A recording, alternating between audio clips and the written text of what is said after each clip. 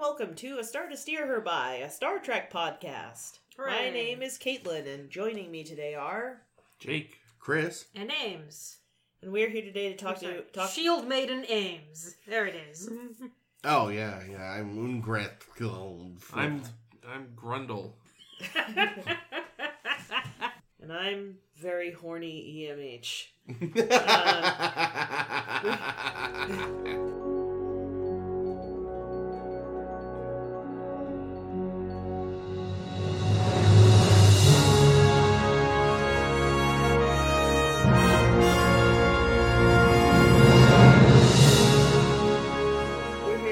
About 2 episodes of Star Trek The Voyager, episodes 11 and 12 of season 1. This will be State of Flux and Heroes and Dreams. Demons.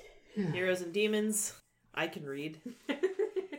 In State of Flux, somebody on the Enterprise has done Voyager. What did I say? Enterprise. Son of a bitch. Yeah, if it were Voyager and we said The Voyager, that'd be one thing, but... In State of Flux, somebody on the Voyager has done and gone and done a treason. Yep. They gone and done a treason, and we've got it narrowed down to 2 motherfuckers. Ben Sisko. Ben Sisko or Curly. What's his real name? Carrie? Carrie, right. Basically, they think it was either Seska or Carrie. Definitely It's pretty Tuvok. obviously Seska, and they don't even try to hide it. That was a little surprising. When you asked, like, oh, it's going to be her, I was like, yeah, that's too obvious the choice, though. But no, it's her. No, it's episode. still just her. Well, because we know last week she was, she was kind of driving a little mutiny.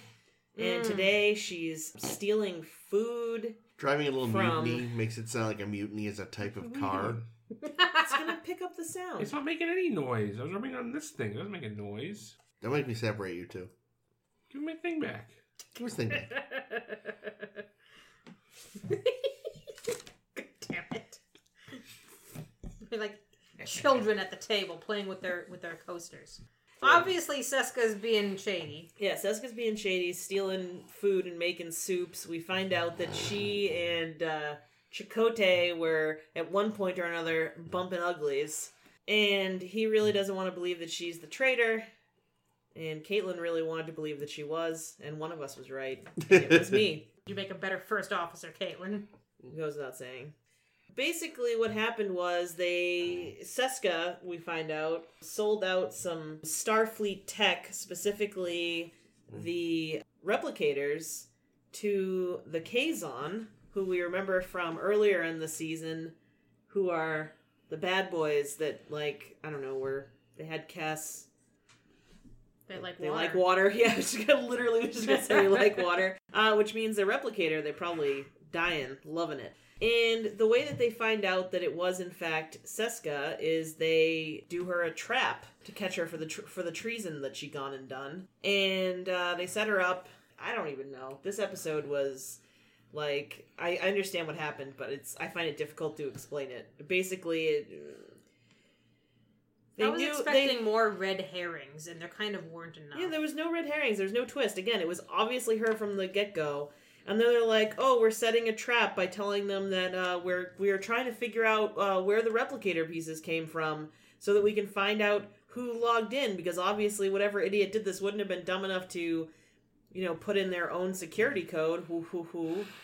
And then she went in and put in her own security code, hoping to make it look like Carrie/Curly was the one who had done it and was trying to frame her.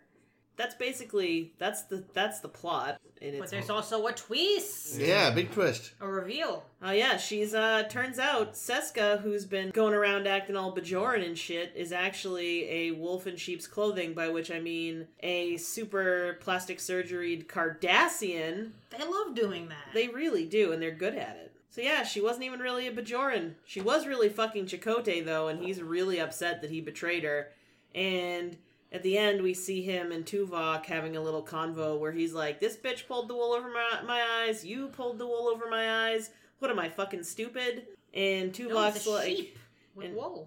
That's right. And Tuvok was like, I had no idea she wasn't really what she said she was either. And Chakotay's like, oh good, that makes me feel better. And then Tuvok learned a lesson about stupid humans. The end. Stupid humans need the most attention. Yeah. Chakotay is bad at sniffing out spies. And he's like a head captain-y person in the Maquis. Well, let's not go crazy. The Maquis weren't exactly lousy with choices. Yeah, think about it. Like, if Chakotay was the best captain among the Maquis... I'm sorry, Eddington was the best captain among the Maquis. Well, he was just... He was being the operative term. Yeah, so Seska, though, huh? Cardassian. So do we suspect she was a member of the old Obsidian Order? I don't know. She could just be any normal Cardassian because they love doing this stuff. I don't know. I kind of feel like, going undercover, dressing up all Bajoran, like that seems Obsidian to me. But aren't they not really active anymore? Well, I mean, we don't know how long she allegedly was embedded. Yeah, We also don't know when this exactly overlaps with the DS9 timeline. True. And Fair. also we saw O'Brien's old friend who was made to look human that we saw in Tribunal. Yep. That had been done years and years ago. And just for a general Cardassian game they were playing or something. Yeah. Who can fool O'Brien the longest? What it probably comes down to is like... Tutu? Probably one of the only honest things she said was when she told him his secrets weren't good enough. She's probably just like, the first time they fucked, she was like, I can't believe I screwed him for nothing. I do like that they established Seska kind of a while ago. Like, she's been floating around for a bit. She was, a transporter operator. Then she was, like, being the devil on B'Elanna's shoulder and things like that. Well, that makes sense now. But, true. But it would have been nice if they'd established before this episode that her and Chakotay had been fuck buddies. Why? I don't know, just because, like, they'd actually gone through the effort of establishing a character for once that was going to have a big twist, and that's kind of a really big part.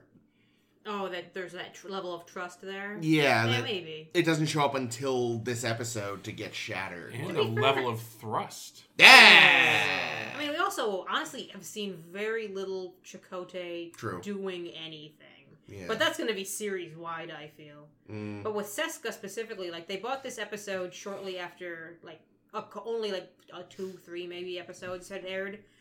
And Naren Shankar came in and wrote this episode and said, I want to do something with this Seska person, and maybe it'll turn out that she's a Cardassian. And they're like, that's cool. We should push that back a few weeks and build up that she's a character so that it'll be more, weighty when it's discovered. Good job, Voyager. Holy shit. Yeah.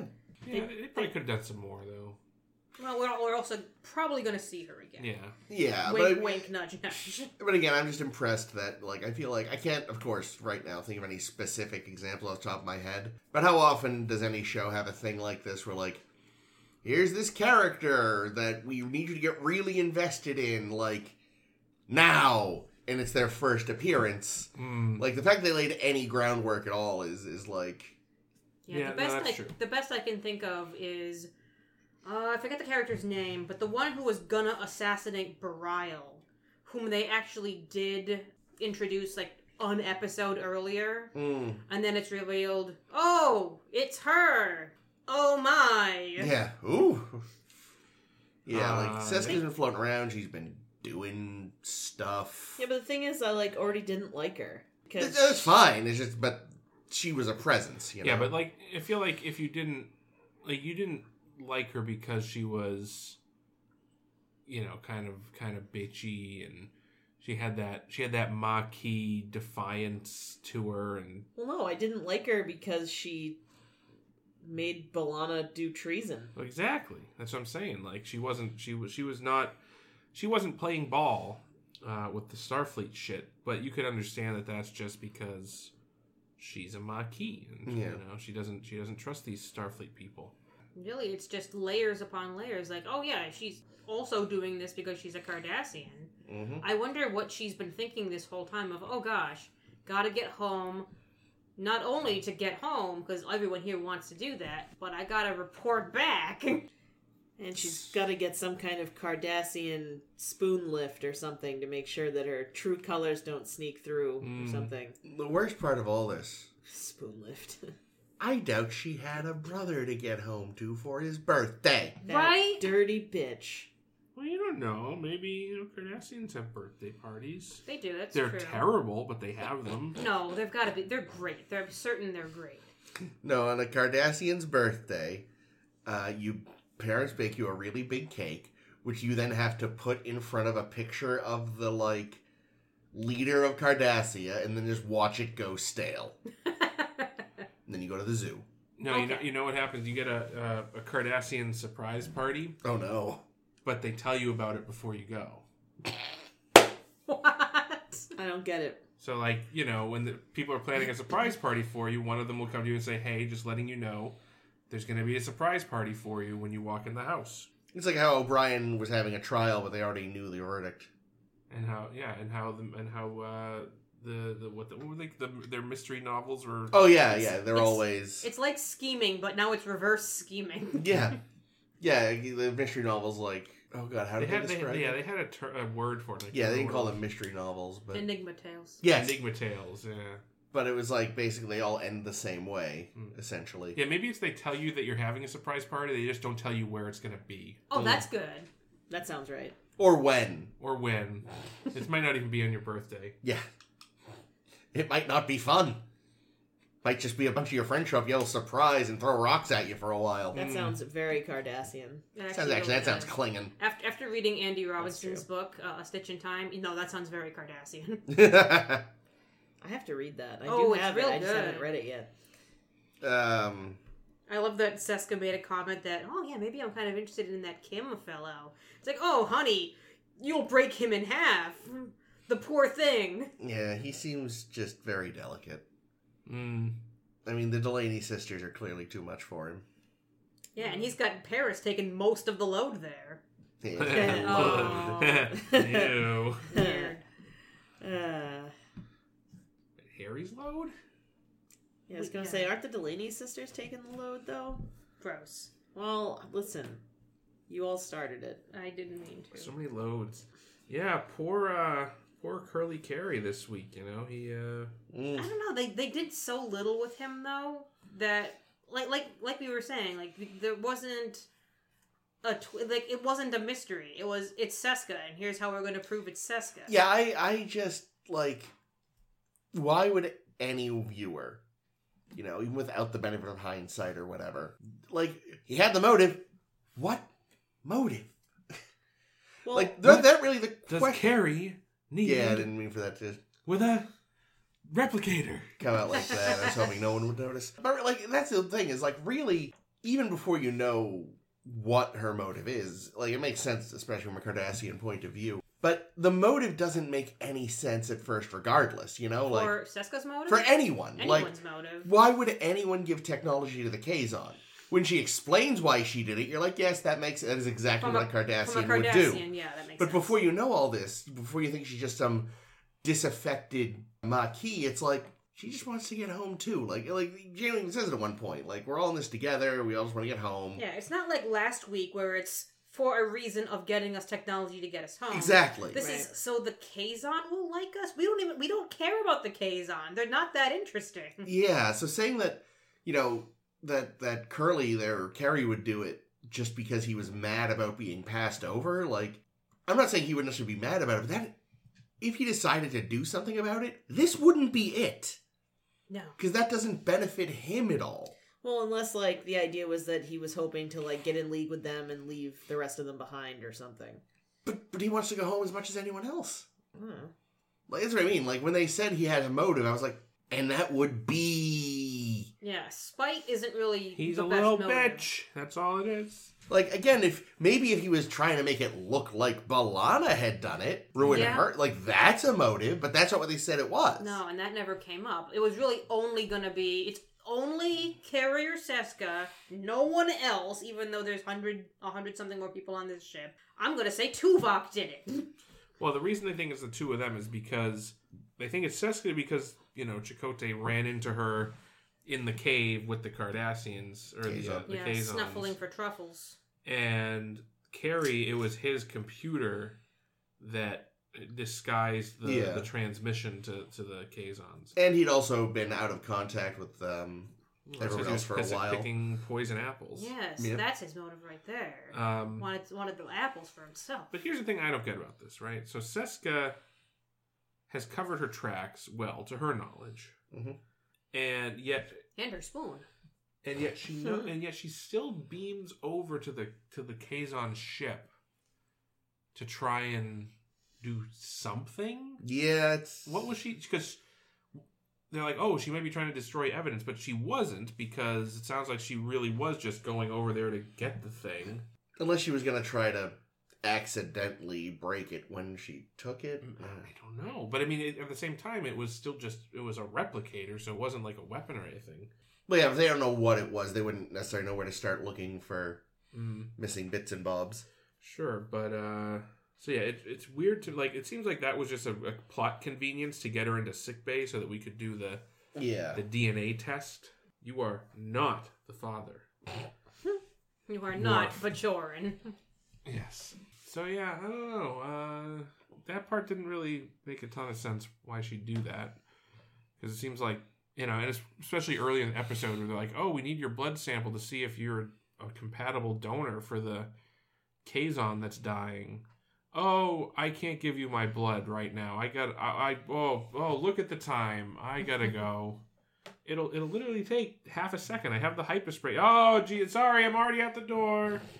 You really think, like, someone of her skill, presumably, could have just, like, hacked in and put in a fake record? I mean, That's the bone marrow story, that's not half bad. You know, that was pretty good. I don't know if that was like a prepared backstory that she had. Must have been. They're not going to send her in without a full brief. Yeah. You know, I mean, they've got an excuse for her to try to avoid getting blood tests, but they've got to back up just in case, like, you know, you wind up in sickbay because shit happens. And, you know, these Federation types always doing weird crap with their ships that, you know, void the warranty. Well, presumably she would have been not on Voyager. Like, her assignment wasn't to Voyager. Her assignment was to Chakotay, and then presumably at some point she would have gotten them all killed. Yeah. You know? But not before banging Chakotay. Apparently, she brought him the mushrooms, and then she got the mushroom. Oh, Yeah. no. Wow.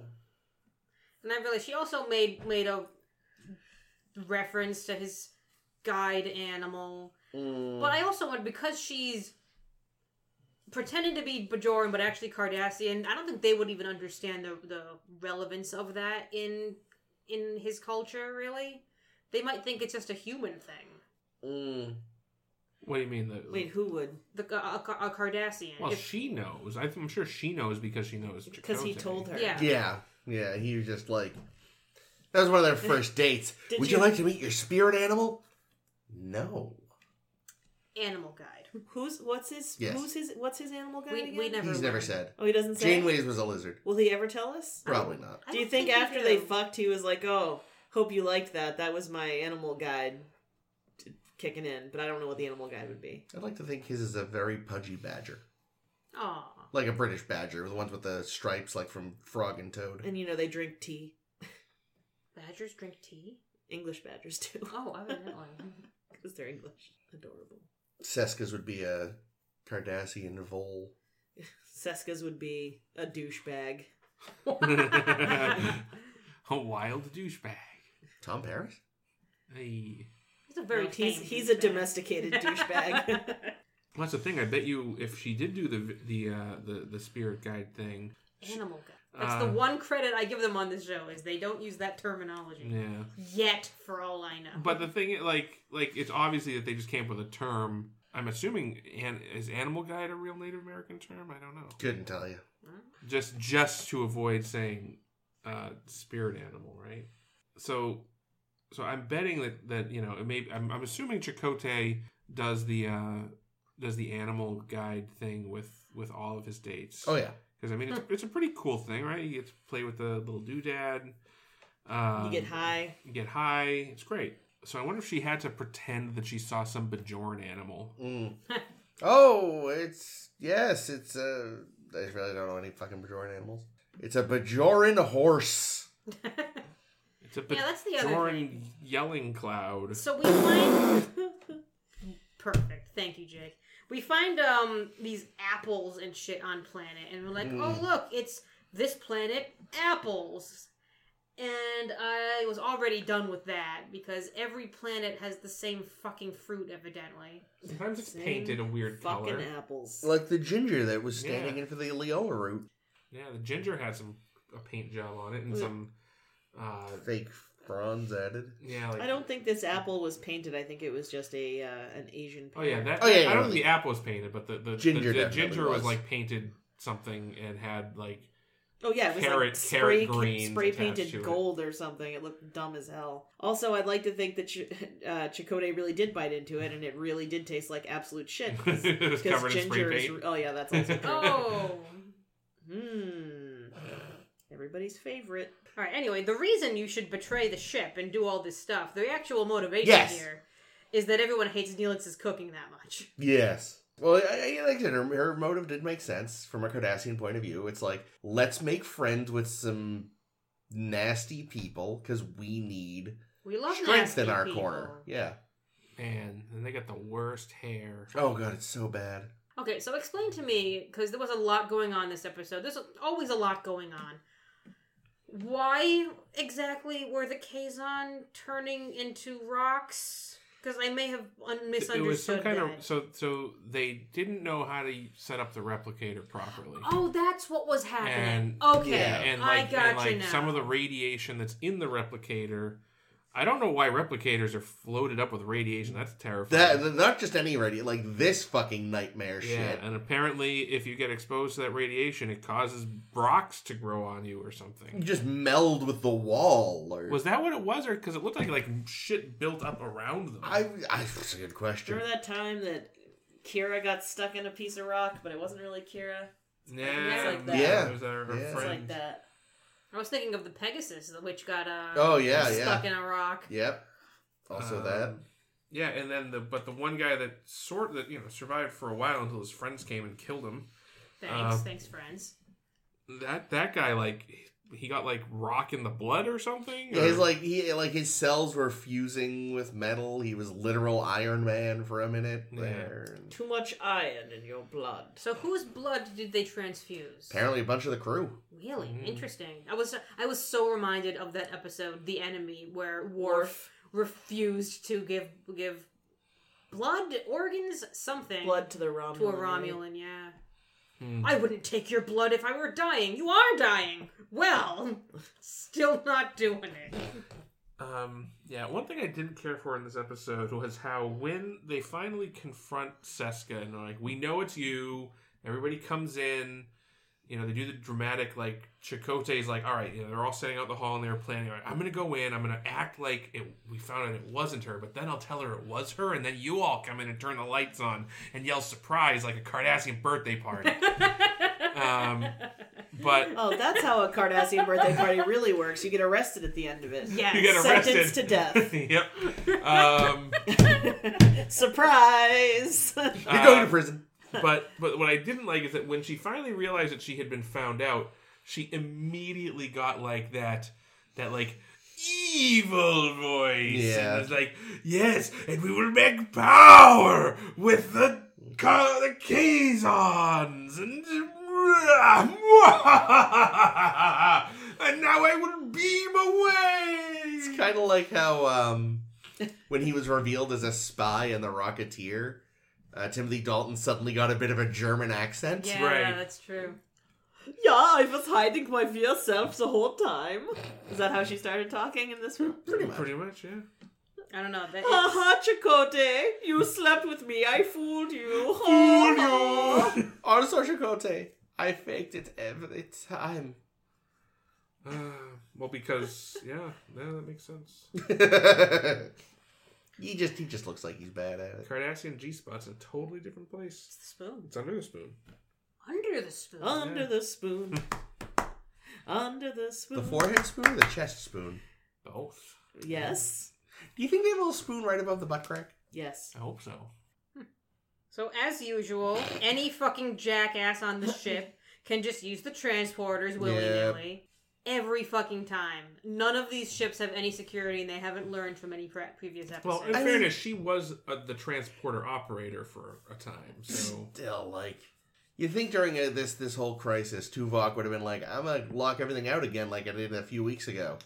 How many times do I have to tell you to put locks on the doors? How many times do you have to tell her? Yeah. Daily. Like when she beams away, Tuvok looks slightly like, oh, well, I fucked up. It's like, yes, you did. Well, it's the second time. Like, it was also I keep calling them Kardashians, the Kazons that killed the other Kazon, you know? Yeah. How'd they get a fucking weapon past our man Tuvok? Well, it was hidden in the ring, wasn't it? You know, Odo would have been that ring, okay? They would have gone to stab him in the neck, and the ring would have said, nope. I was going to say, that's what the ring would have said. Thank you, Ames. Anytime. And then turned into a tiny hand on the finger, flipping him off. Yep. Odo's the best. I miss Odo. That fascist little fucker.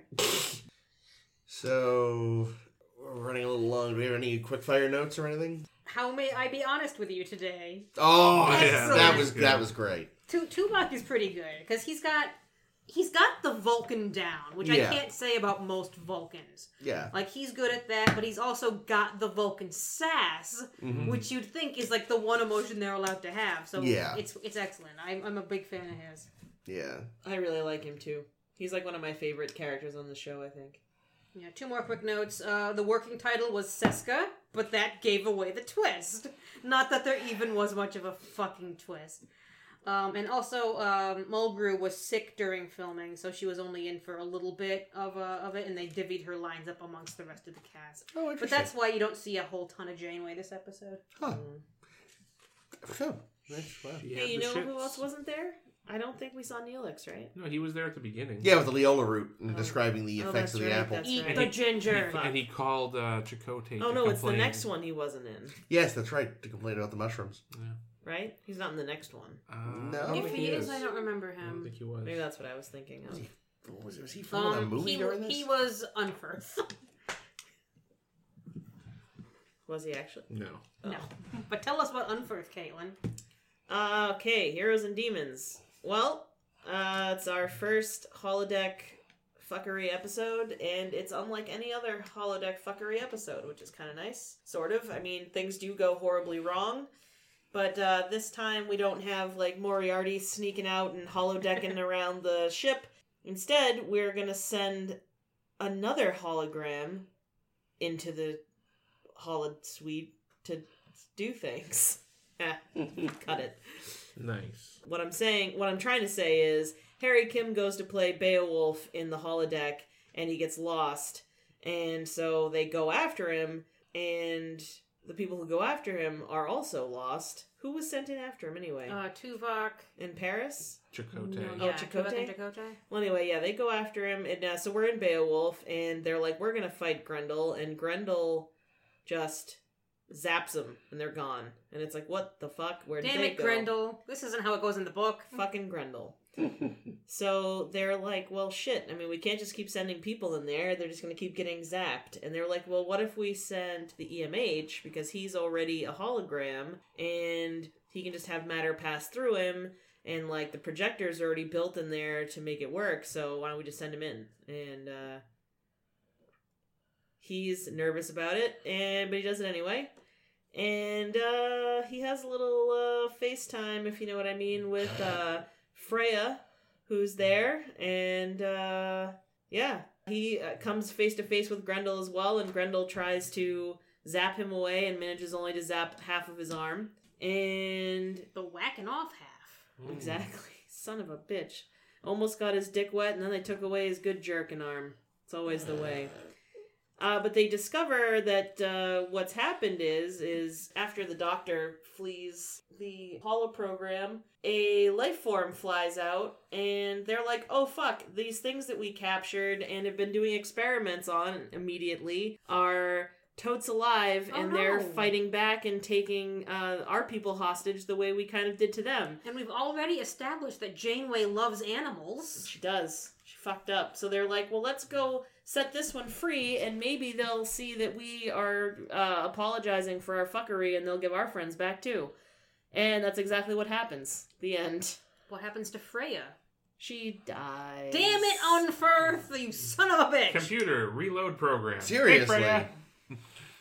Computer, reload program and make her 10 times hornier. And 10 times larger. What? Yeah, I got a Like thing. Schnoo. Let's see, yeah, as we said, Harry Kim's fetish is just running, screaming in terror while he masturbates. So just a normal day No, for Harry presumably Kim. the whole Freya seduction thing is just part of the program. I don't know. She didn't try to seduce either of the others. Yeah, no, she just got a That's true, thing for bald men. but the thing is, they didn't really have Could be. alone time. True. Maybe she'd already fucked Harry, we don't know. Maybe. So... Yeah, I don't know. This is a weird one, right? Because on one hand, holodeck fuckery. On the other hand, lots of technobabble. Yeah. And on the other hand, sort of a The masturbating nice hand. little, nice little. Well, now we're now up to the third middle of the chest RX hand. Oh no, not Eric's. Oh no. You know, fun little showcase for the EMH to do something a little I'm different. glad that they're giving him something to do. Yeah, there were a lot of moments in this episode that it's just like, is this too silly? It's getting very silly. I mean, it's... So, What are you, episode? like, Freya was already kind of heightened, but then the King and Ungar Unferth. I was just Ungar. waiting for them to start doing, like, Monty Python lines. Like, I was getting a strong Python vibe off of both of them. No, yeah, that's accurate. Like, the King kept having to be, like, shown to his chair from his other chair, and Undwith or whatever. What's his name? Unferth. Unferth was just like, you know, the first few times we see him repeating the same dialogue. Again, very video game. It was cute. Mm-hmm. But still, he was just like, just waiting for him to tell me that, you know, the number to count will be 3, no higher, or whatever. What is that from? Holy Grail, when they're giving the instructions for the Oh. Holy Hand Grenade. Sure. Thought it was another video game. Nope. The Unferth game, where Unferth is just a jerk for no reason all the time. Really is. Yeah, but you can imagine it feels realistic in just the sense that, like, not every holodeck program is going to be written by a good writer. True. You know? True. There's going to be some schlocky bits. This isn't Felix or This whatever is his name Naren was. Shankar. He's a good writer. Who? No. Did you mean the actual program itself, not the episode? Yeah, like in world. Yeah, like Oh, okay, that makes sense. yeah, the writer of I the thought you meant episode. the I think the episode. writer of the episode did Knew a exactly good what did a he was good doing. job writing Yeah. a schlocky Okay. fantasy holodeck. It's program. also extra nice for Garrett Wang, who, even though we see him for exactly a line and a half in his adorable Beowulf costume, which it's extra. If you saw him full length, you only see like torso up. Full length, apparently, fucking great. Oh, wow. But he was so happy to like get to play as an Asian American, a fucking like hero from old English literature, saying that's something I don't often get to do. Yeah. Fucking excellent. Mhm. Yeah. Well, that's, you know, it's funny. Again, it's supposed to be like 6th century Denmark, and they're like, you know, yes, straight and raven black hair. It's like that. Yeah, that would have stood out. Yeah, that's none of the Swedish characters. So yeah, that's Harry Kim. Got it. Yep. Check. And also, they managed not to like do a racism by being weird about any of his, you know, Yeah, he had distinctive hair, not but Danish features aside from the hair. yeah, that was in no way a problem. It was just how you identified him. He's the only person that's not blonde or gray. And also seems vaguely afraid of sex. Loves Grendel though. What is Grendel in the original story? Do they ever Grendel's really describe kind of, it? Yeah, Grendel's just kind of a monster-y thing. I've seen the image that I saw when I was looking up this some Beowulf stuff for this episode is just like a large trolley-looking thing. Because I don't remember if I ever read any of Beowulf in college. I feel like I probably did. That was the hilarious thing about this episode is that Shankar, after starting to write this episode and being like, man, this is kind of Beowulfy. And I read this, I don't have any idea how, because I don't remember any of this, Naren. And he says, oh, yeah, and then all the other people in the writing room and the staff, none of them were familiar with Beowulf, and I was surprised. Man, I had to read Beowulf in high school, and it was the version, I mean, I'm sure a lot of them are like this, where it's like a 2-column layout in the book, and it's like the modern translation and the original Old English, which is basically German. Which, complete, and it's like, oh, okay, I can kind of see like what these words might mean. And it's like translations all the way down. The reason I know much of anything about Beowulf is in one of my history classes. The activity we did with it was we had 4 translations of Beowulf, and the teacher like had us read like each passage, like a passage of each from a certain segment, and compare them, because each translation would like use a different verb for whatever this original word was supposed to be, and each one ends up giving like a very different feel, a very different like emotional style of just how fighty we are against Grendel, and just how heroic Beowulf feels, just based on the translation, and they're so wildly different. Yeah, well, when you think about translation, like, what's interesting too is you've got things like that. Like, so much depends upon, you know, like the translator, their time, and the time place they're from, you know, and sort of like, even if you're trying to say capture the original value system as best you can, like, there's still going to be issues of, you know, say you want to, well, it's like, I don't know if Beowulf was, but I remember reading once about trying to translate from the vernacular.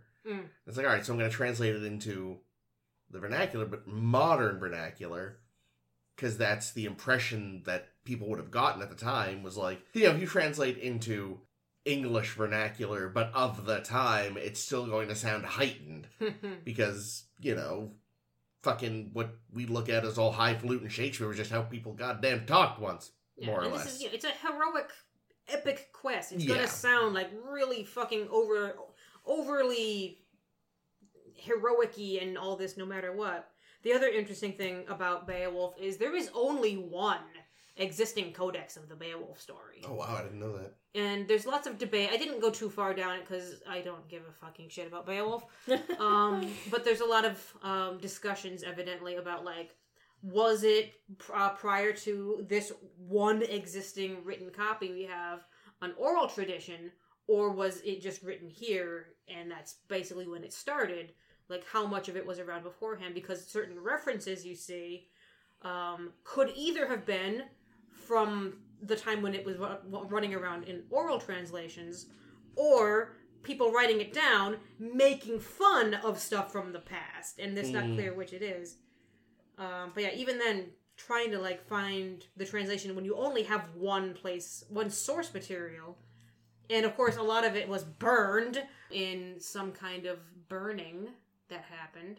Like a fire? Yeah, like a fire. No, like a CD. Oh god, well, that's especially with like, I don't know about the Danes, but I know with like other Western cultures, there was this bizarre thing for a while where you never took credit for writing something. This was Old English, not Danish. Right, it's just about right. So there about the Dane. It's about a Swedish hero that goes to Denmark, but the story is told in Old England. But yeah, British. They love that kind of shit. But yeah, and there we go then. Like, there was this tradition, especially in England for a long time, where like, for some reason, I don't know what it was explained to me in college, and it's been almost, 20 years or whatever, but a lot of people wouldn't take credit for original writing for some bonkers cultural reason. Be like, oh, I found this book and translated it. Because if you wrote it, they'd be like, nerd. They probably just wouldn't respect it because it wasn't old. Maybe, yeah. It was explained to me, and I have unfortunately since forgotten. But so, yeah, even if this was actually just new at the time, the person who was writing was like, no, I found it, bought a book in Denmark, translated it. It was by some guy named Jürgen. Jürgen. No, but overall, I love the idea of getting EMH out of medbay. That's a lot of fun. You get to stretch your legs a little bit. Yep. And your dick. And your arm. Oops. Oh. Where'd it go? It's over there I'll now. give you a hand. Yeah, that was another joke Shankar made for people who get the Beowulf reference, because when Beowulf kills Grendel, he chops off Grendel's arm. Oh, look at and this that. is the reverse. So good job. Oh, I didn't get. Yeah, I've never read any. Could we have another nerd, please? Nerd. Thank you. Yeah, I mean, I was an English major, but this really wasn't my period, so... It's a tough period, because everything's very difficult to read. Yeah. Yeah, I think I had it 5th period right after lunch. See what you did there. English class. I don't get it. You said it's a tough period. Oh, that fucking shit And balls. 5th period Son after of a- lunch is pretty tough because everyone's all, kind of weighed down. Yeah, You've yeah, clearly yeah. woken up a bit more than the rest of us. Sloppy toilet piss? I literally had just forgotten what I had said, though, so... I also tried to look a little bit into our friend Dr. Schweitzer, Schweitzer. as EMH gives himself the name Schweitzer. Schweitzer for the day Yeah, to go is it play. Albert Schweitzer? I think so. Because that's the first person that sprung to mind for me. What, who's that? It's just someone I'd heard of. Yeah, I started reading his wiki page. I zoned out. He sounds boring. Sorry, Schweitzer. Could have been somebody from between now and the 24th century also named Schweitzer. Schweitzer Well, obviously the listens reference- to this podcast. The so reference I'm that, glad that Shankar was making was to that particular Oh. Schweitzer. And he really, really assumed that the rest of the writing staff would make him would just change it without his knowledge. Yeah, they're not going to like this name. It's too silly a name. You want Freya running around yelling Schweitzer, Schweitzer? That's stupid. But then they kept it. He was shocked. Albert Schweitzer looks like Mark Twain and that guy who often plays a cowboy Oh, yeah. had a baby. Sam Reagan? John Sam Wayne. something. Sam... O'Neill? No, say from He was in Big Rockwell. Lebowski. yeah. I can't remember his name. Yeah, he's like a theologian. Sam Elliott. Sam Elliott. That's Oh, one. Sam Elliott. Yeah. Which immediately turned me off to reading anything more about him. So Well, according to this, it's he was a theologian, organist, musicologist, writer, humanitarian philosopher, and physician. There you go.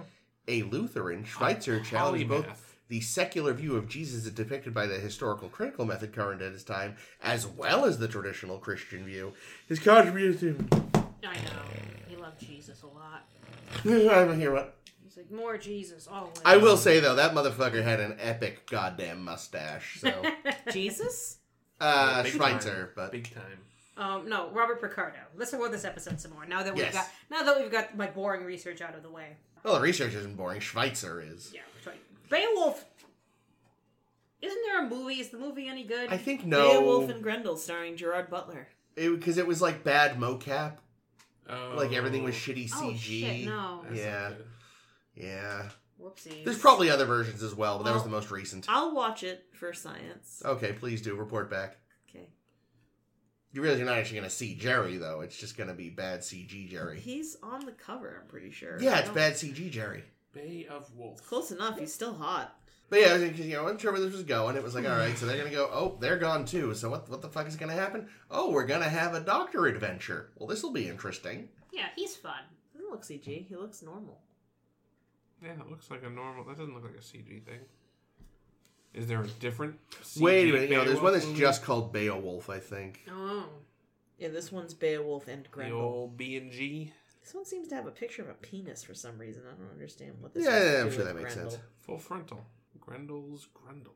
Oh, and that one is Ray Winstone, not your boy Jerry. And Probably. Angelina Jolie's. Yeah, she's Grendel's mother. Yeah, we see a lot of EMH kind of like we saw early seasons Data, kind of learning what people expect of him and what things to do. And there were a couple like little moments where he says something that I'm like, that's a Data thing to say.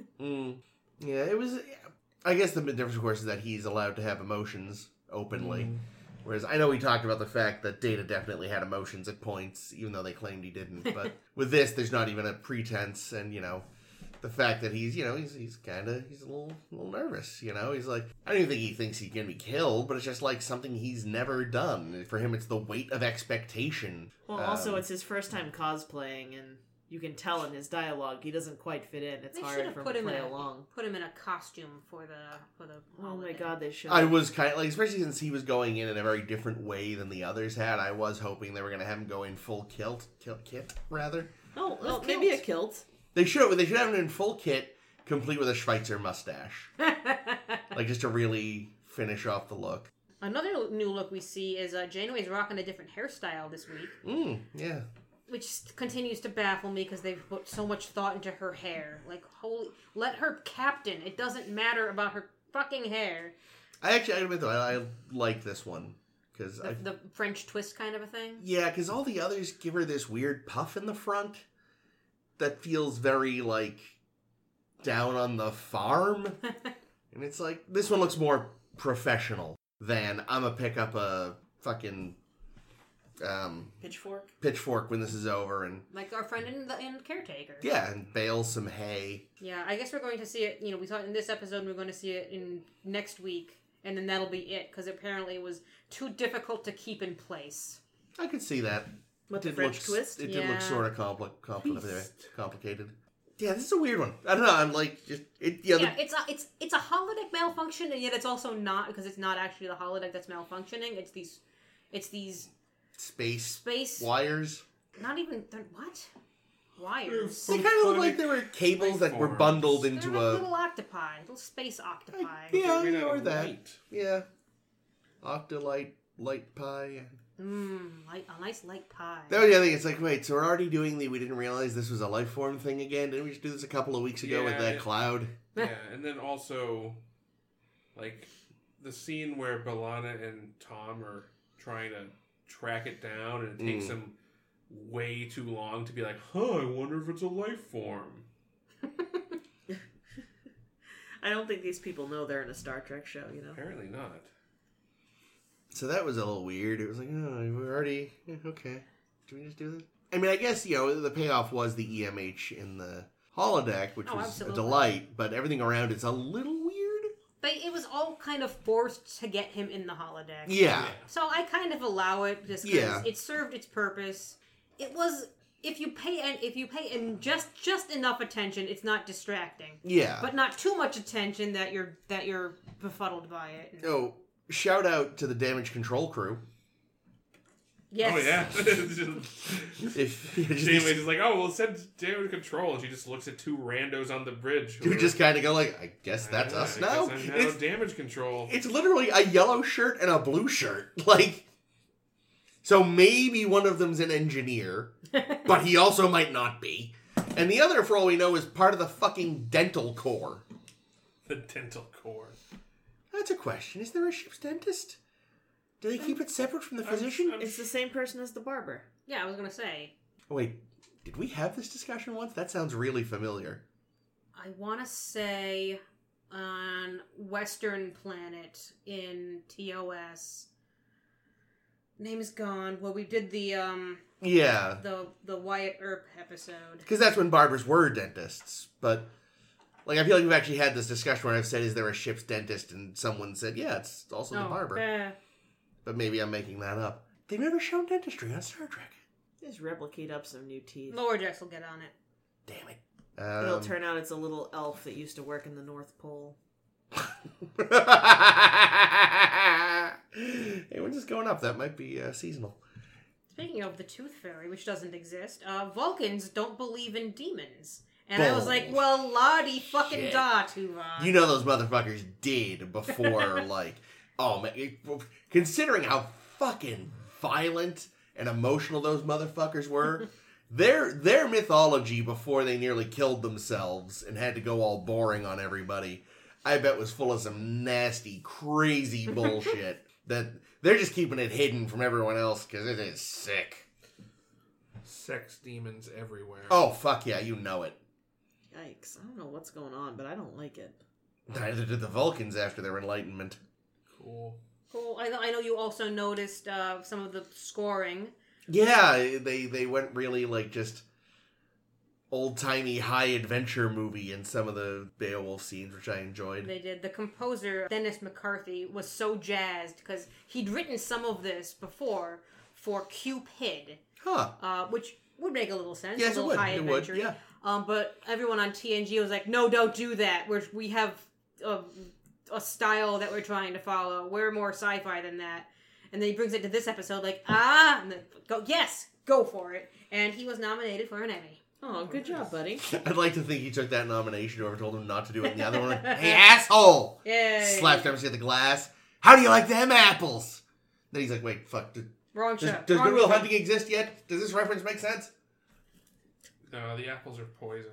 Yes. And they're Fucking actually pears. Carrie's trying to poison us all.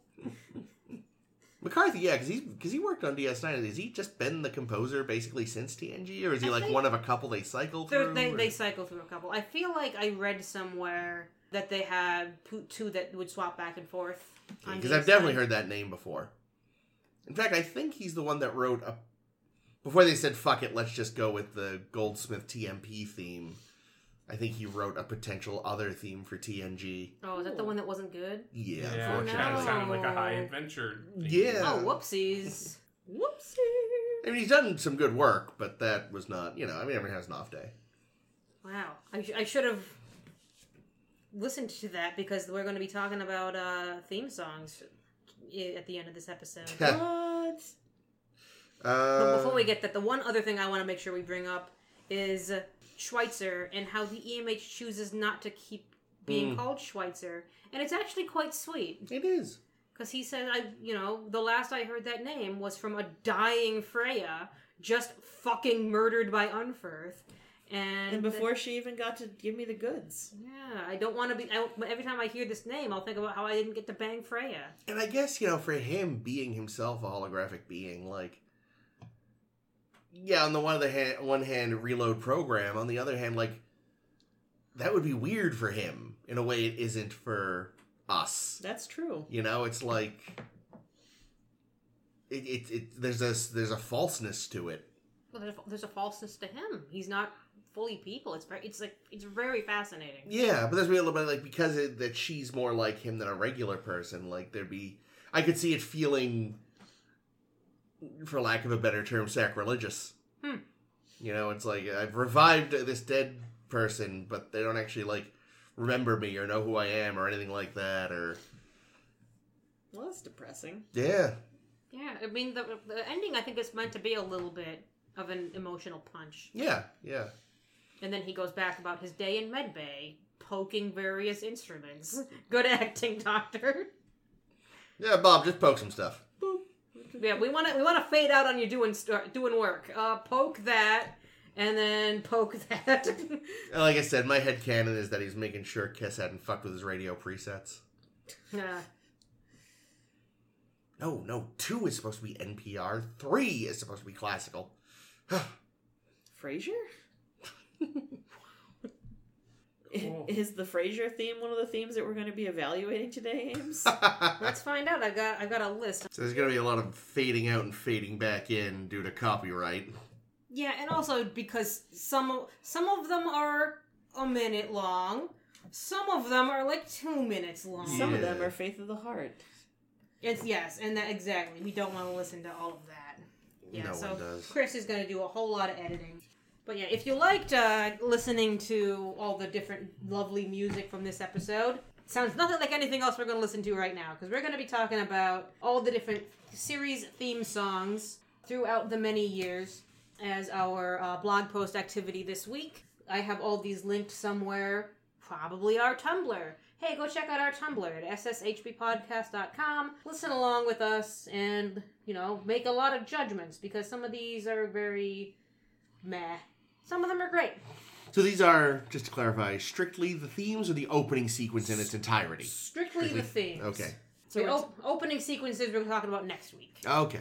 So are we just talking about the shows or also movies or what? No, the movies are huge, and I couldn't even tell you what the theme of any movie was because they don't really.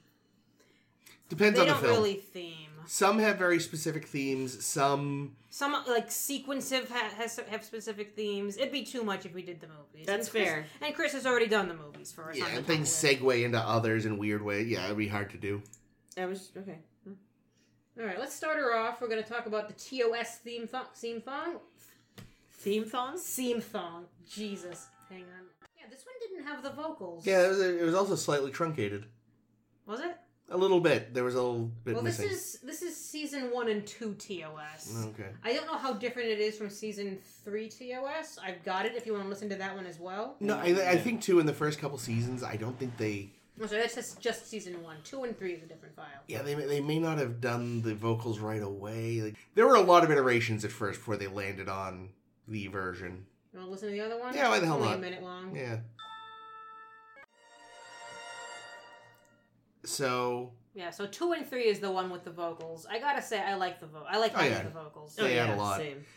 the one thing I think a lot of people don't consciously Ooh, hi, notice. kitty.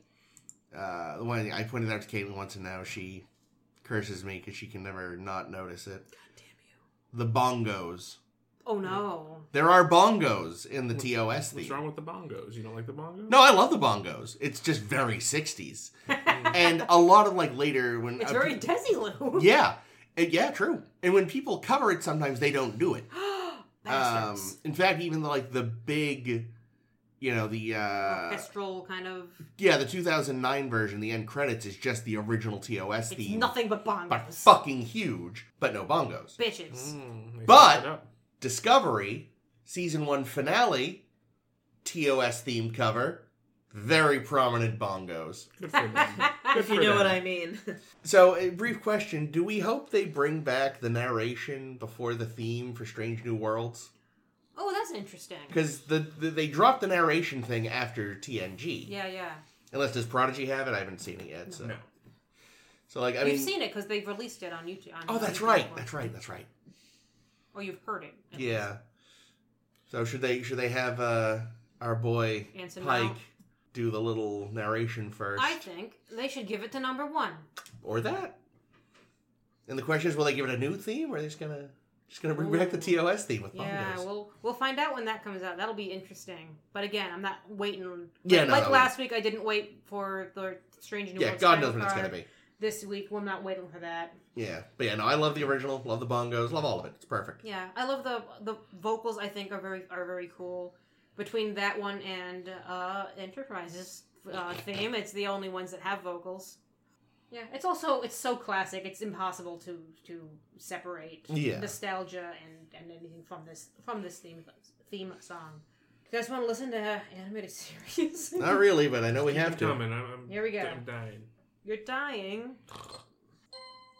I think she was joking though. No, it wasn't. No, I don't think that's bad. I dare say the theme to TAS is the best thing about the show. I think that's bar. a cool song. Of course it's a Here's low the thing. bar, but Here's still. the thing. Last week I said it was like it belonged in a fucking game show, It definitely does. which maybe Oh my! or yeah, like match alternate. game. Alternately, it also could have been. I feel like maybe an alternate take for the Love Boat. Yeah, because it feels not only Fantasy not Island. only like it belongs on a game show, but a game show specifically from like the 50s or 60s. it sounds Oh, it's so exactly like a 70s. game show from 1973. Yeah, Okay. no, it's the 1970s, the one era where going into a bar and saying, "Hey, baby, I'm a game show host," would get you laid. I don't know. Chuck Woolery's pretty great. Well, he Yeah, was till he until he got the started internet. having ideas Oh on Twitter. no, Yeah, no, Chuck, he's- you yeah. monster! You He's don't a piece wanna of know. shit. We were Chuck talking- Woolery. We were talking about him recently, Jake. I forget why. He was the know who he host of the is. Newlywed Game, and then he went on to do Lingo, and Lingus. He's done a shitload of things. Yeah, a Love it. bunch So of stuff on many. Game Show Network. But so I get divorced from Star Trek. It's a very peppy 70s TV theme. Maybe And that's what it is. Maybe it's the peppiness that I'm like, that's not sci-fi. it's not. Well, it's not Star Trek. What? But this is a cartoon, Chris. It could have been Remember. maybe, I don't know, what's another science fiction thing it could have been? Lost The in Star Space. Wars Holiday, Lost in Space. It's very Lost in Space. Or the Star Wars Holiday Special. Gil Gerard there. Or Space Truckers or whatever that, no, that was What? a movie. Buck Rogers. Buck Rogers. It's camp. It's way more camp, is what I think it is. It's too camp even for TOS, which is saying something. It's TAS, that's why. Yeah. It's too camp for fucking 66 Batman. Jesus. All right, Jake is still dying. Yep, next. Oh, hey, a song we know and love. Ba-ba-ba-bum. Mm-hmm. Of course, Excellent. originally the motion picture theme. One of the better... I mean, there's a lot of good about the motion picture, as long as you don't do all of it at once. Yeah. No, I mean, I have no complaints. That was its original use. Then it was used again in 5, because it was Goldsmith as the composer again.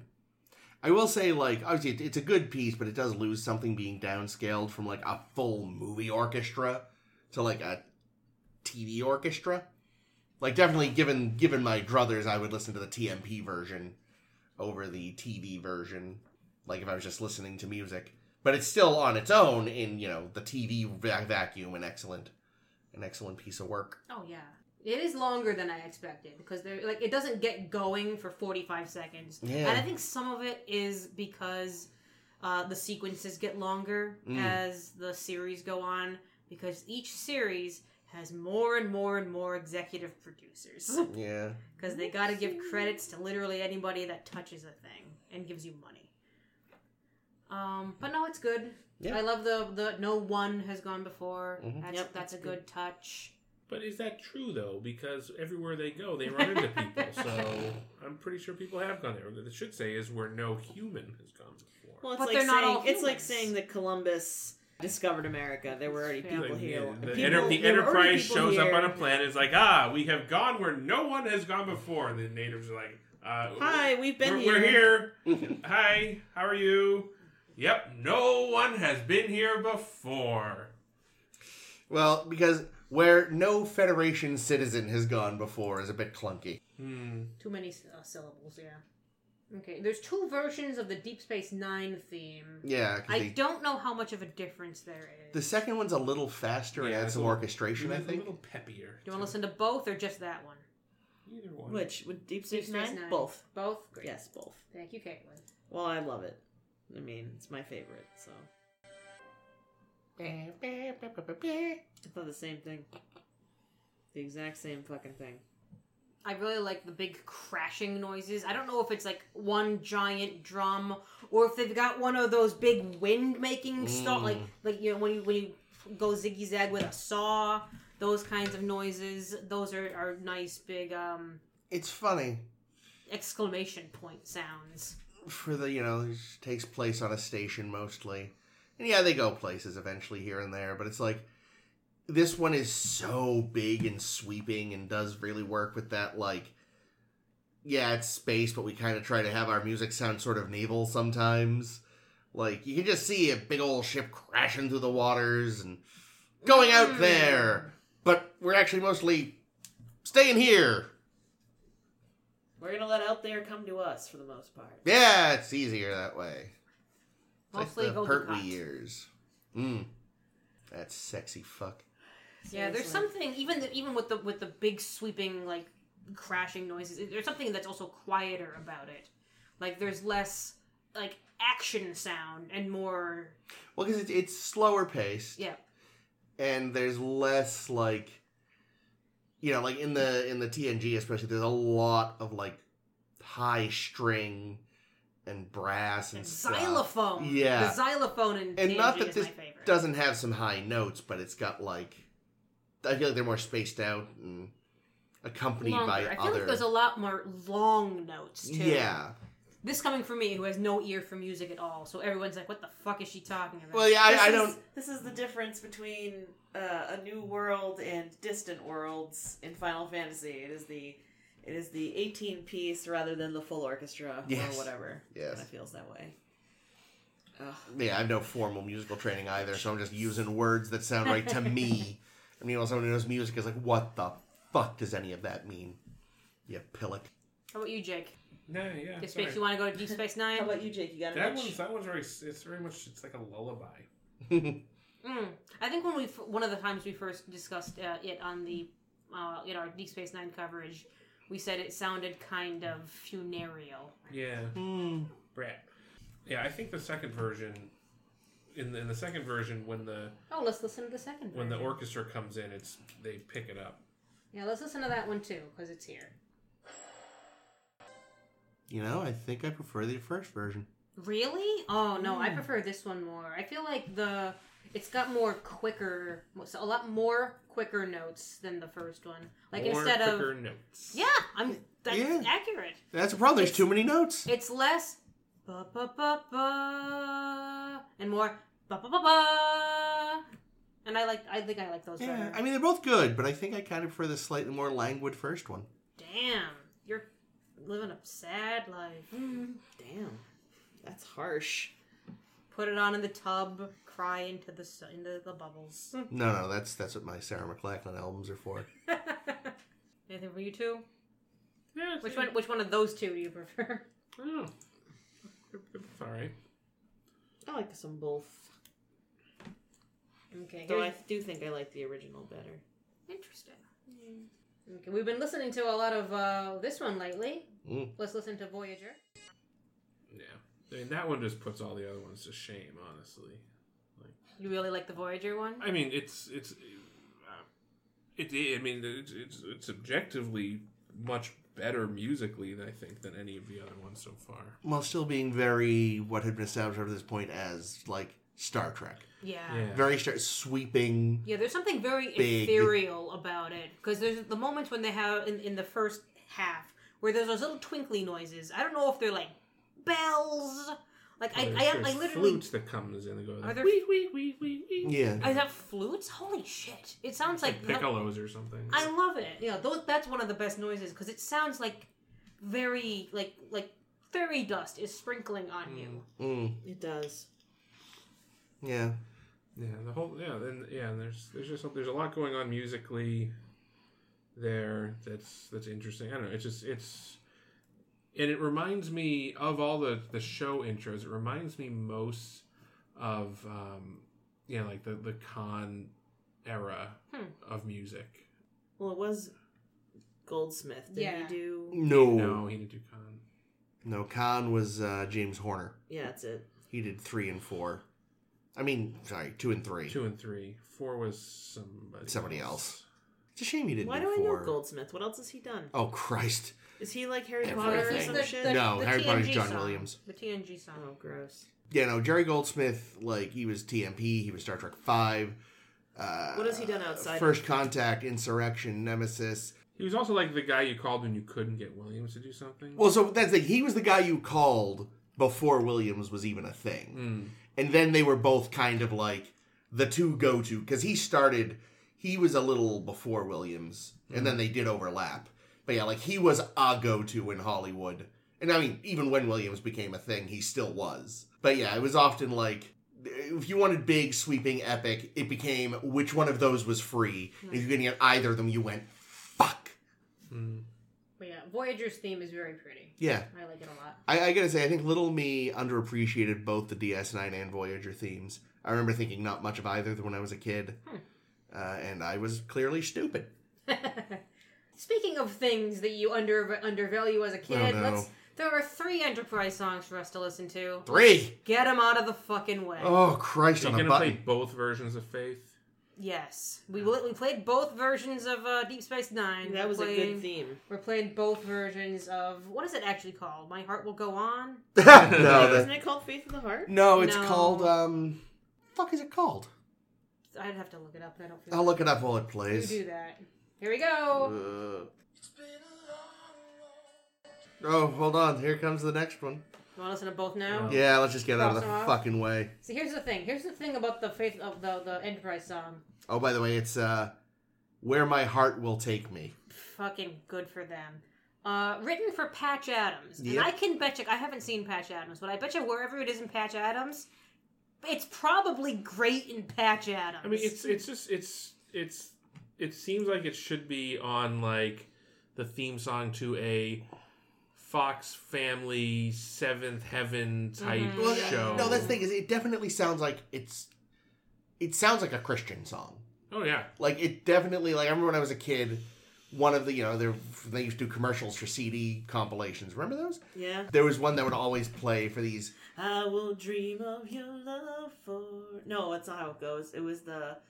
I could sing of your love forever. I remember Yeah, that Christian rock there's a song. horrible Christian Loved that compilation song. one. It would show these swaths of fucking corn-fed Midwestern douchebags, like, closing their eyes and crying and waving their arm to terrible Jesus music. Yeah. And this sounds like it belongs right. You ever think, like, let's pretend God's real for a minute. How fucking pissed do you think God is, right? For, like, years, you know, throughout the whole Renaissance, all this religious music written that transcends religion is some of the most beautiful music ever written. Even a heartless, soulless piece of shit like me can love it. And now Christian music is just trash. It is so bad. Oh, God must be livid. Let's listen to the second one. Yes, let's. Also, the Patch Adams version sung by Rod Stewart. Yeah. Not Russell Watson. Yeah, I was gonna say, the thing is, it feels like a Rod Stewart song. Yeah, I mean, that's better than the first one, in my opinion. But, Barely. Agreed. yeah, not by a lot. I don't know if it is. In a way, like, everything it gains by being over sooner is almost lost by those terrible little 80s-ass guitar licks at the end. Stings, yeah. But those are in the other one, too, though, isn't it? Maybe, who Maybe knows? they're more noticeable because this one's way twangier. So much. I mean, either way, you know, it's on a. It's the intro to a show called Higher Faith, starring Kirk Cameron as an angel who fell from no, heaven. he's a dad. He's just a single dad. Who meets an angel. He's a single dad, not divorced, widowed. I get where you're going with this. I think Where you Tossed salad and scrambled eggs. it's Hire Faith. Faith's the nanny he hires and That's falls in right. love with. Oh. I wasn't gonna be a nanny. I was trying to think of like he hires somebody, falls in love with somebody, but I was thinking okay, more, fine, an au pair. But yeah, I like nanny. Nanny works. And Faith's the name of the nanny, and they have all kinds of hijinks. Yeah. And what's Christian weird, hijinks. Christian hijinks. And what makes it really weird is that the actress playing Faith is Candace Cameron, his sister. Oh. So it's a little icky, but Little? But it's a Christian show. They well, never I was show gonna say, anything. they never have Yeah. sex or even True. kiss. They so never it'll touch. Be fine. I guess Candace can just be like the kooky aunt. There we go. Neat. Yeah. What's almost fascinating about this song is that tons of people on shitposting claim they love it, and I think they're just doing that ironically or for attention. I do genuinely think some of them have wound up with musical Stockholm Syndrome. Like, they've done it as a joke for so long that on some level they've actually begun to like it. Because that's how the brain works. Yeah, they treat it like it's part of their character, like part of their personality is liking this song because no one else likes But the this song. thing is, so I'm assuming originally they were planning to go with Archer's theme, which is the end credits theme, and then Right. like at some point at the last minute they're like, nope, gotta put in a fucking crappy rock fucking thing. Yeah, I was tempted to wait until we get to Enterprise to do this particular activity, but Jake talked me into like, nope, let's do it now because we're gonna listen to it eventually anyway. Yeah, I wonder if it was like they realized the rights to Magic Carpet Ride would be too much for a TV series.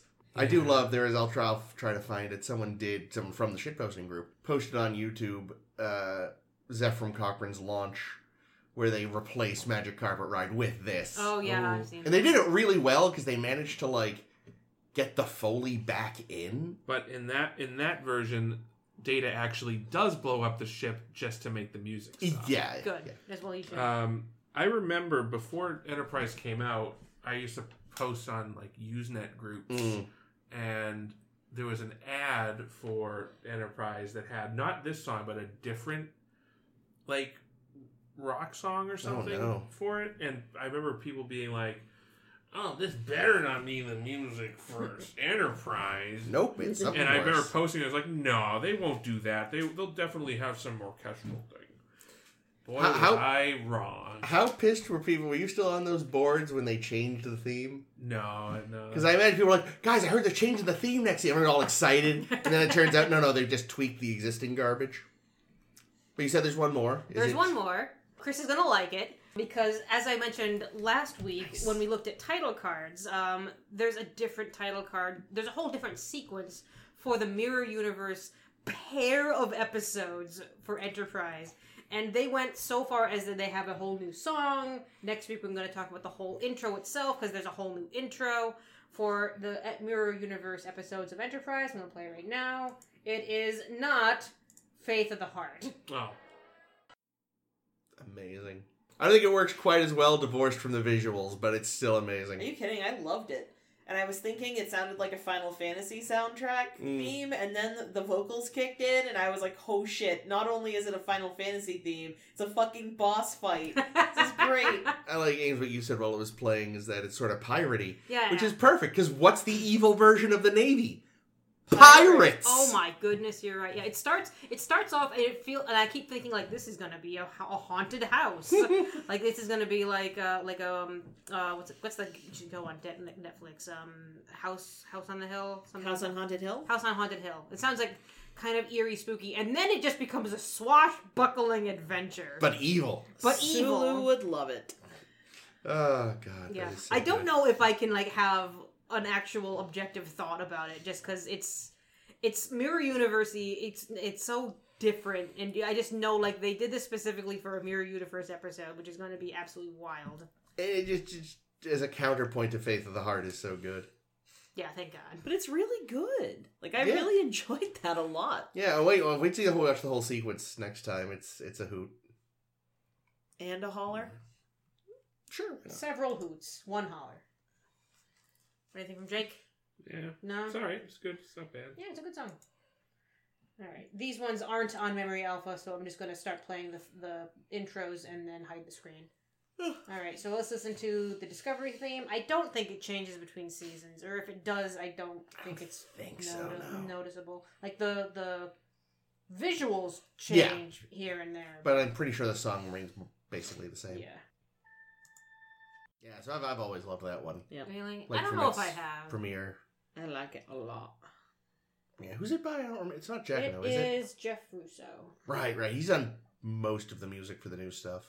Well, Yeah, I should he's say... also on Picard. Yeah, he's on Picard, he's on this. I don't know if he's on Lower Decks or Prodigy. No, if he is, he didn't do the themes for either of them. Yeah, well, I know Prodigy's theme was actually written by the guy that does the Kelvin music. Michael Yeah. Giacchino? I have no idea how to pronounce his surname, but yes. Neat.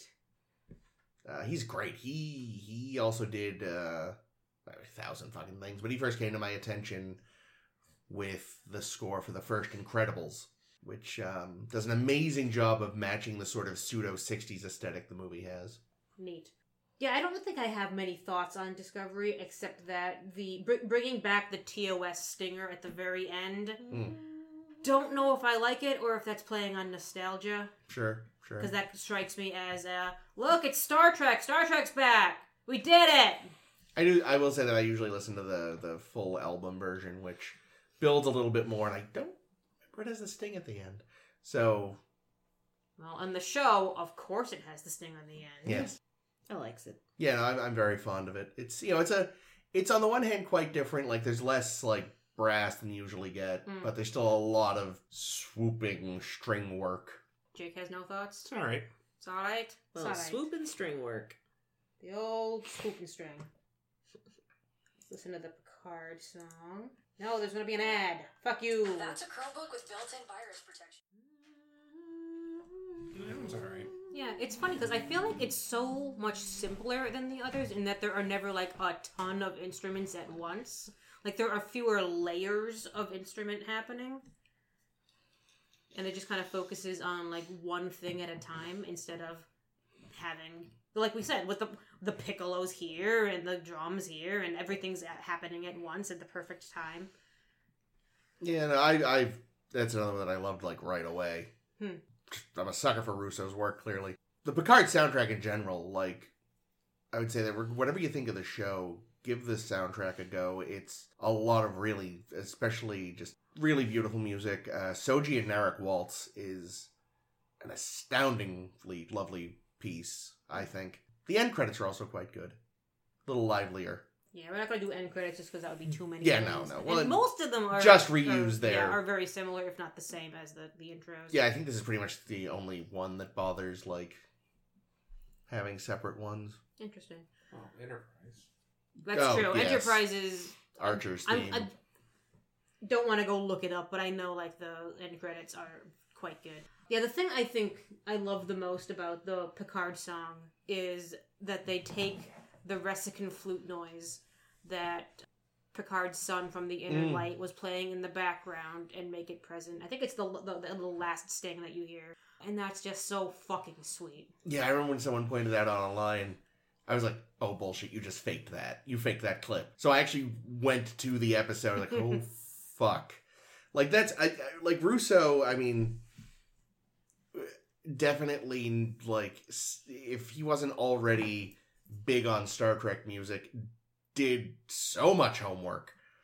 He even revived the goddamn TOS Romulan theme for some stuff at one point. I was like, jeez. I was like, why do I know this? Then I just hummed it separately. I was like, wait a fucking minute. And I looked it up, like, yep.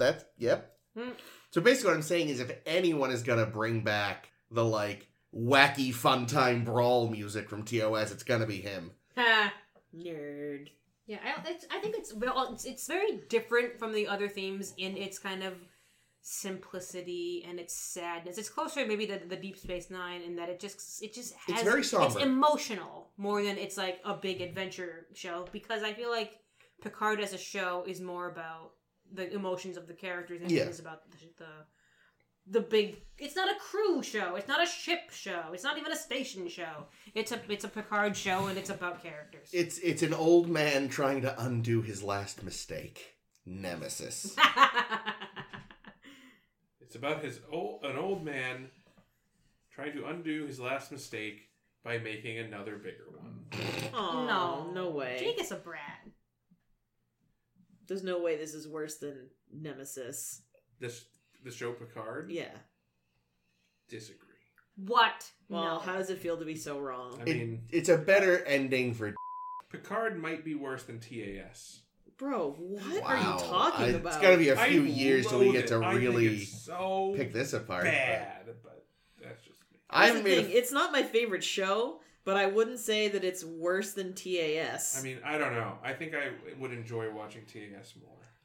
I would only enjoy watching TAS more if there were drugs involved. The best thing about TAS is the episodes are short. So No. And that theme. Speaking of cartoons. Yeah, 2 more to go. We got Lower Decks on the line here. On deck, lower decks. Hey. I feel like there should be like a 21 gun salute under that or something. So, it's not a bad piece of music, but Ames, why did you just play us the Galaxy Quest theme? It's very similar to Galaxy Oh my god, Quest. is it? We should listen later. That technically is a Star Trek theme, to be fair. Yes, I gotta remember exactly how it goes, but I could totally picture that, there's the piece in the movie where they're showing the opening credits to the in-world show. You can be, Tim Allen's there. I feel like it's either the opening to Galaxy Quest or the Orville, or, it sounds like a Star Trek parody, not Star Trek. Which is what Lower Decks is. So. Yeah, so I guess it works. Just Buck Rogers, maybe even, or... Buck Rogers is too busy rolling around with half-naked women to his goofy-ass theme. That's only in the very first episode when it has lyrics. The Buck Rogers openings are wild. Neat. That fucking show is amazing. I wish we could talk about that show. Again, it's not a bad piece of music, but it does feel like it's a parody, not an actual Trek theme. Yeah, I think it's fine as the song, and it's one of the better things about Prodigy, because I'm not a big Prodigy person. You mean Lower Decks. Lower Decks, you're right, Lower Decks. I'm more a Prodigy person than a Lower Decks person. Prodigy's for children. Speaking of Prodigy and things for children, actually, their song. Bum, bum, bum. That is very Kelvin. Is it? Yeah. Wow. Again, the same composer, so it makes sense, but... I like all the bells. Bells make me think of Future. Oh, that motherfucker loves bells. I like it. Bells. But it's definitely different. It feels fun, which makes sense. It's a kid show. Because it's a kid's show. It's watching it, you find it's more like Star Wars than Star Trek, which is fine. But yeah, it just feels like they're going for fun adventure, which makes sense. It's like there are moments where it feels very Star Trek, and others where it feels a little more generic, and it kind of goes back and forth. Like I said, there's a lot of just that Kelvin-y feel in there. See, I don't find the Kelvin music fun, though. I find the Kelvin music... Well, there's some, what I'd say is, if for a comparison, because, a lot of it can be sort of slow and dirgy, depending on the scene, but if you look up Enterprising Young Men, there's a lot of that in this. What is that from? It's a track that was originally in 2009 and then just woven through the remaining I hate that scores. it's called Enterprising Young Men. So one thing about him is he loves pun titles Oh, for his tracks, to the point that Disney, because they don't like fun, wouldn't let him do it for the Rogue One score. Ha! So his liner notes included the real titles. Hero. Like, if you read the back of the CD, it's got very generic fucking, like, oh, assault on Scarif, or this Yeah. or that. But if you look in the liner notes, he's like, here's the real fucking titles, bitches. I'm like, thank you, Michael. It definitely had that moving forward feeling that the title had, too, that you pointed out last week. Oh, Ames. that's a good point. Yeah, and it feels very, almost like a Christmas Carol. Like it's something that you're gonna, it's child friendly without being specifically like only kids will like this. It's all the bells. Yeah, it's a lot of the bells. Maybe it's just the bells. The bells just feel so Like, merry. bells, like, whereas they used to be more common in, again, classical music, here and there, but it's just modern reference. Bells are mostly restricted to holiday music. Maybe that's what it is. And the Futurama theme. And yes, although those are more the thing with those is those They're are such specific bigger, bells. heavier bells. They don't jingle. They gong. Yeah, like they're the Bong, bong, bong, bong, bong, bong, bong, bong. And there's actually, I'll have to find it. There's a particular, I don't know if it's a classical piece or just a modern instrumental piece that is partially inspired by. Oh, neat. That uses the similar kind of big, heavy bell thing. That's a show with some damn good music, too. Futurama? Yeah. Sweet. So, is it time to do the usual? So we've listened to all the songs. If you want to listen to all the songs, they're linked here. On the Tumblr Faith page. of the Heart. For what? Worst. Oh, which one? Fuck. The first one. For God, me. they're both so bad. That cover I heard once that actually makes the Russell Watson version sound good. There's some version, some fucking woman sang it and gave it an extra level of country twang. And it was like, wow, at least they didn't do that. Was it for Enterprise or just for something? Just something online, I don't know. Yeah. Twerp was doing. God, which one though? You can Second one. Wow. Second one. They're both reprehensible, but that one is worse. For me, it was the first one. Or sorry, Where My Heart Will Take Me, whatever the fuck it's called. No, Enterprise. I'm just writing Enterprise. Yeah. So. I can't fit them all on one screen, so just remember which Favorite's one. gonna be harder, so give me some time. Yeah. Jake, do you happen to know? Yeah. What are your thoughts? Worst is First Faith. Antoine in season 1? Yeah, and best is Voyager. Jake came in already knowing, because he's watched these shows so many times. How about you, Caitlin? Enterprise 1 is the worst. Yeah, I gotta agree. The question is, which one did I dislike more? Because Congratulations, Definitely. TAS. You're not the worst. definitely one of the Enterprises. Yeah, TAS, it does what it needs to do for that show. Yeah. This does not do what it needs to do for the show. I mean, thematically, it actually makes sense, but it's still a terrible fucking song. I like you saying 2. Enterprise seasons 3 to 4. That's the thing. Yeah, I'm gonna say 3 to 4 as well, just because I feel like the fact that they got it twangier just felt like it was distancing itself from the material even fucking more. So good. We at least have a varied answer in that regard. Sort of. So Jake knows his favorite was Voyager. Anyone else thoughts on your favorites? That is It's so hard. significantly harder. It's so hard, and they're so tied up in nostalgia, and they're so tied up in the shows themselves, because aside from Enterprise, I feel like they all lead into their shows very well. They all convey what they need to for their shows. Oh, the Prodigy song is actually quite good, though. You cats know? I feel like I'm torn between the original, which is great. Well, the original, but with the vocals, I should say. So season 2, 3. And Discovery, which I like a great deal. And Deep Space Nine, 1 through 3. It's a really tough choice, but I love those. That's the thing, like, really, aside from Where My Heart Will Take Me. Like I said, if you divorce it from the fact that it's supposed to be a Star Trek theme, the TAS theme isn't even bad. It's just very a product of the early 70s. Yeah. And would fit better on any other fucking TV show. Like, none of them are bad songs, so that makes it extra hard. And yeah, it's really hard. Again, the TOS is just so ingrained in the DNA of it all. It's like hard to be objective about. Yeah, like right now I'm having the most trouble being objective about the TNG theme. Right. Because similarly, like it's so good. It's so that show. It's so ingrained, and even if it came from the motion picture, good.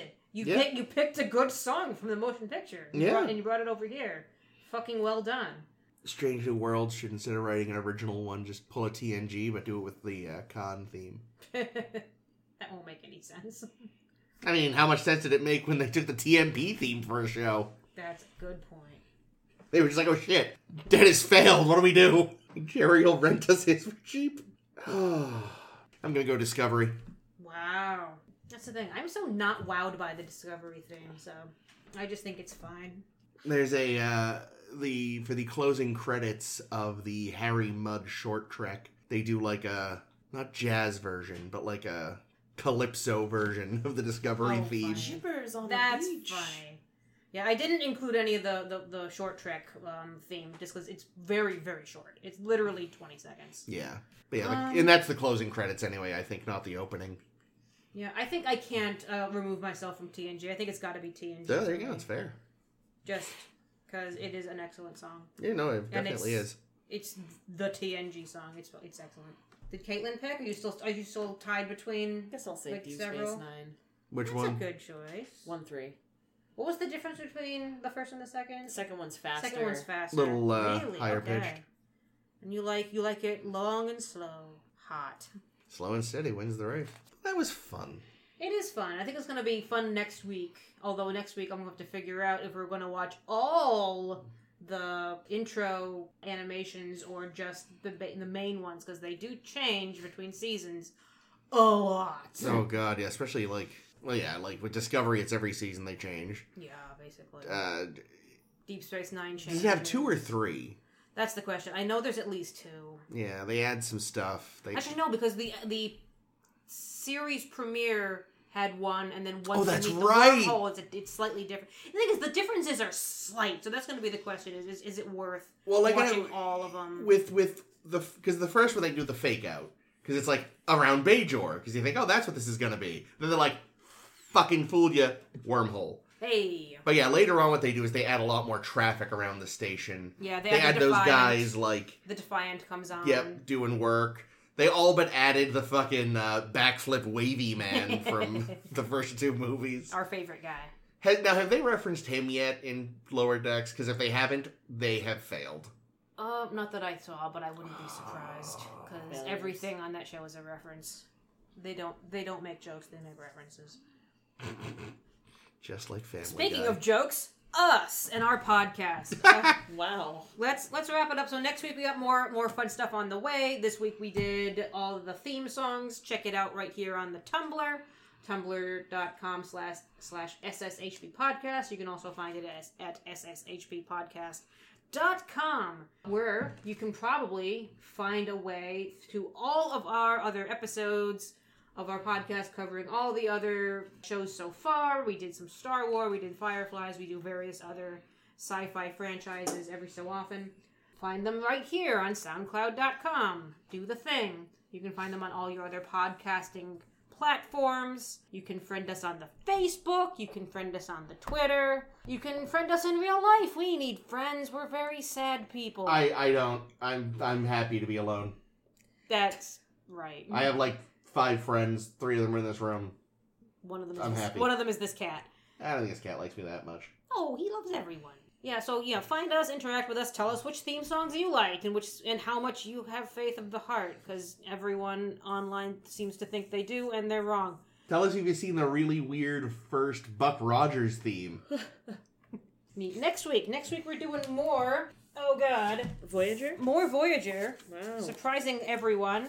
I'm surprised. We're getting closer to the end of season 1, but next week we have 2 more Voyager episodes. I'd say cashews and... Cathexis? Catechism? I don't know this word. I'm going to say cathesix. Hopefully you'll say it in the episode. Yep, and Faces are next week on our podcast. Check it out then. Like us, subscribe to us, rate us all the stars. 5 fucking stars. We'll see you then. We'll see you next week. This has been Ames. This has been Caitlin. Jake? This is always Chris. Bum.